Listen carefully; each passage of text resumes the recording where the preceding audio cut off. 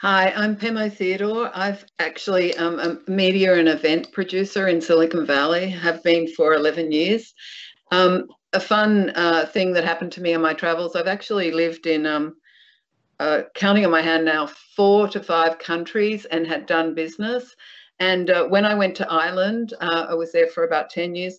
I had the most amazing experiences where I was asked to be on television to produce my own post production television show, and and also on practically every radio station in the north and in the south of Ireland. So it was incredible. And I left Ireland and went to Boston, and they phoned me and asked me to be on another radio show. So it only happened in that country, but it was quite amazing luck.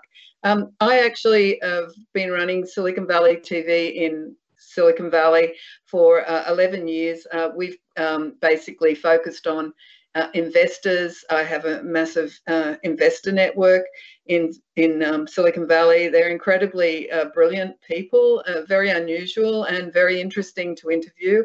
We have a great body of work on Silicon Valley TV, YouTube, and also FinTech Silicon Valley. I've been running FinTech Silicon Valley events for 5 years, one in Palo Alto, one in San Francisco, every month. And I've also produced an ebook that's available for free after a year's research on why women are funded less than men.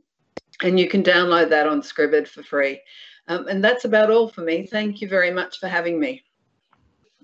One of the main takeaways that I had was that as I said previously, I've actually lived in 5 countries. They've all been English-speaking countries, and I've done business in all of those countries. And it was really hard, and I had to pay a lot of attention to learning about the culture, despite the fact that they were all English-speaking. And I think if you don't understand or have some sort of sensitivity towards the culture, it is very hard to do business in a foreign country, even if it's the same, if they're speaking the same language as you. So in Japan, I think with TMG, I'm really impressed about some of the services that are being offered as intermediaries, linking foreign startups to partners. It's so much easier than actually having to work for, a couple of years, which is basically what I had to do in these countries, to learn how the whole culture works and how it operates. Because sometimes we have cultures within cultures, and Silicon Valley is very evocative of that. Definitely, it has its own culture, and you can fly to LA, and it's a whole different culture. But anyway, so that culture is really important because the people are a part of that culture, and it's really good to have to be able to connect and understand what's happening and what they're actually saying, because sometimes what we think is someone saying in another culture is actually not the case, and it's can be very embarrassing, and you can lose business, basically, to be very blunt. So I really like the fact that you can actually have the intermediary of TMG who can actually support you as a foreign startup, as well with the language, but definitely with the culture. So that's the thing that's really impressed me incredibly, because I've spent a lot of years studying cultures in foreign countries to learn so I can do business. So I think that's fabulous for any startup. So basically, the thing that I'm really impressed by, and if I had a chance to do it again, living in different countries, is that I think just having that ability to network through a company like an organisation like TMG is just fabulous. I'm a networker by heart, and I do it very well, and I spend a lot of energy, but it takes years to build up really good networks. And it's amazing to have an organisation that would facilitate or support you in those networks, getting the right people. Unbelievable. I mean, how much time would save, and you could get your business going so much quicker. So for me, that really stands out. The networking aspect, to have that partner in Tokyo to help you actually navigate to the right companies or the right venture firms or whoever it is that you need to connect with to get your business going. Pamela, could you share? You do have a lot of experience, going to different countries. How can you apply what you've done when venturing to many different countries, I think you mentioned, into Tokyo as well? Well, first of all, you have to have a lot of courage.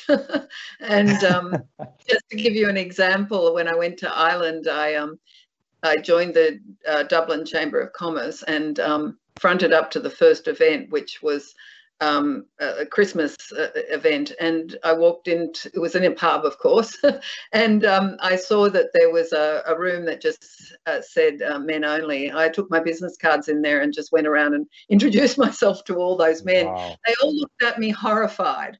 They were older gentlemen and obviously in a more conservative, traditional society. But the reality was for me that the only way I was going to get my business happening was to actually make those sort of contacts. So, in the end, they probably just thought of me as the pushy Aussie.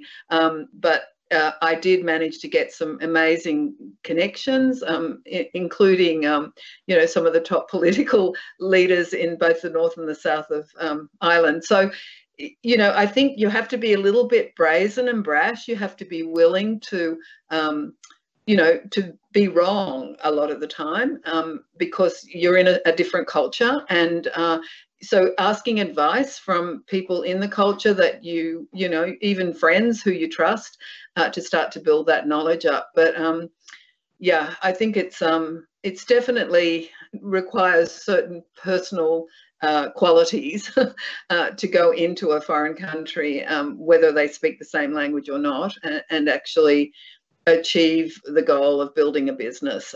It's very complex, it's very challenging, and you have to have a lot of energy and a lot of courage. So I'd just like to make a quick point, and that is that venture is smart money. And so I think John made a wonderful point earlier from UTI that he said that basically it has to be, they have to help the startup, and if it's got nothing to do with them, they don't have that expertise because it's not to do with Japan, then I think, there's no point in going to a Japanese investor.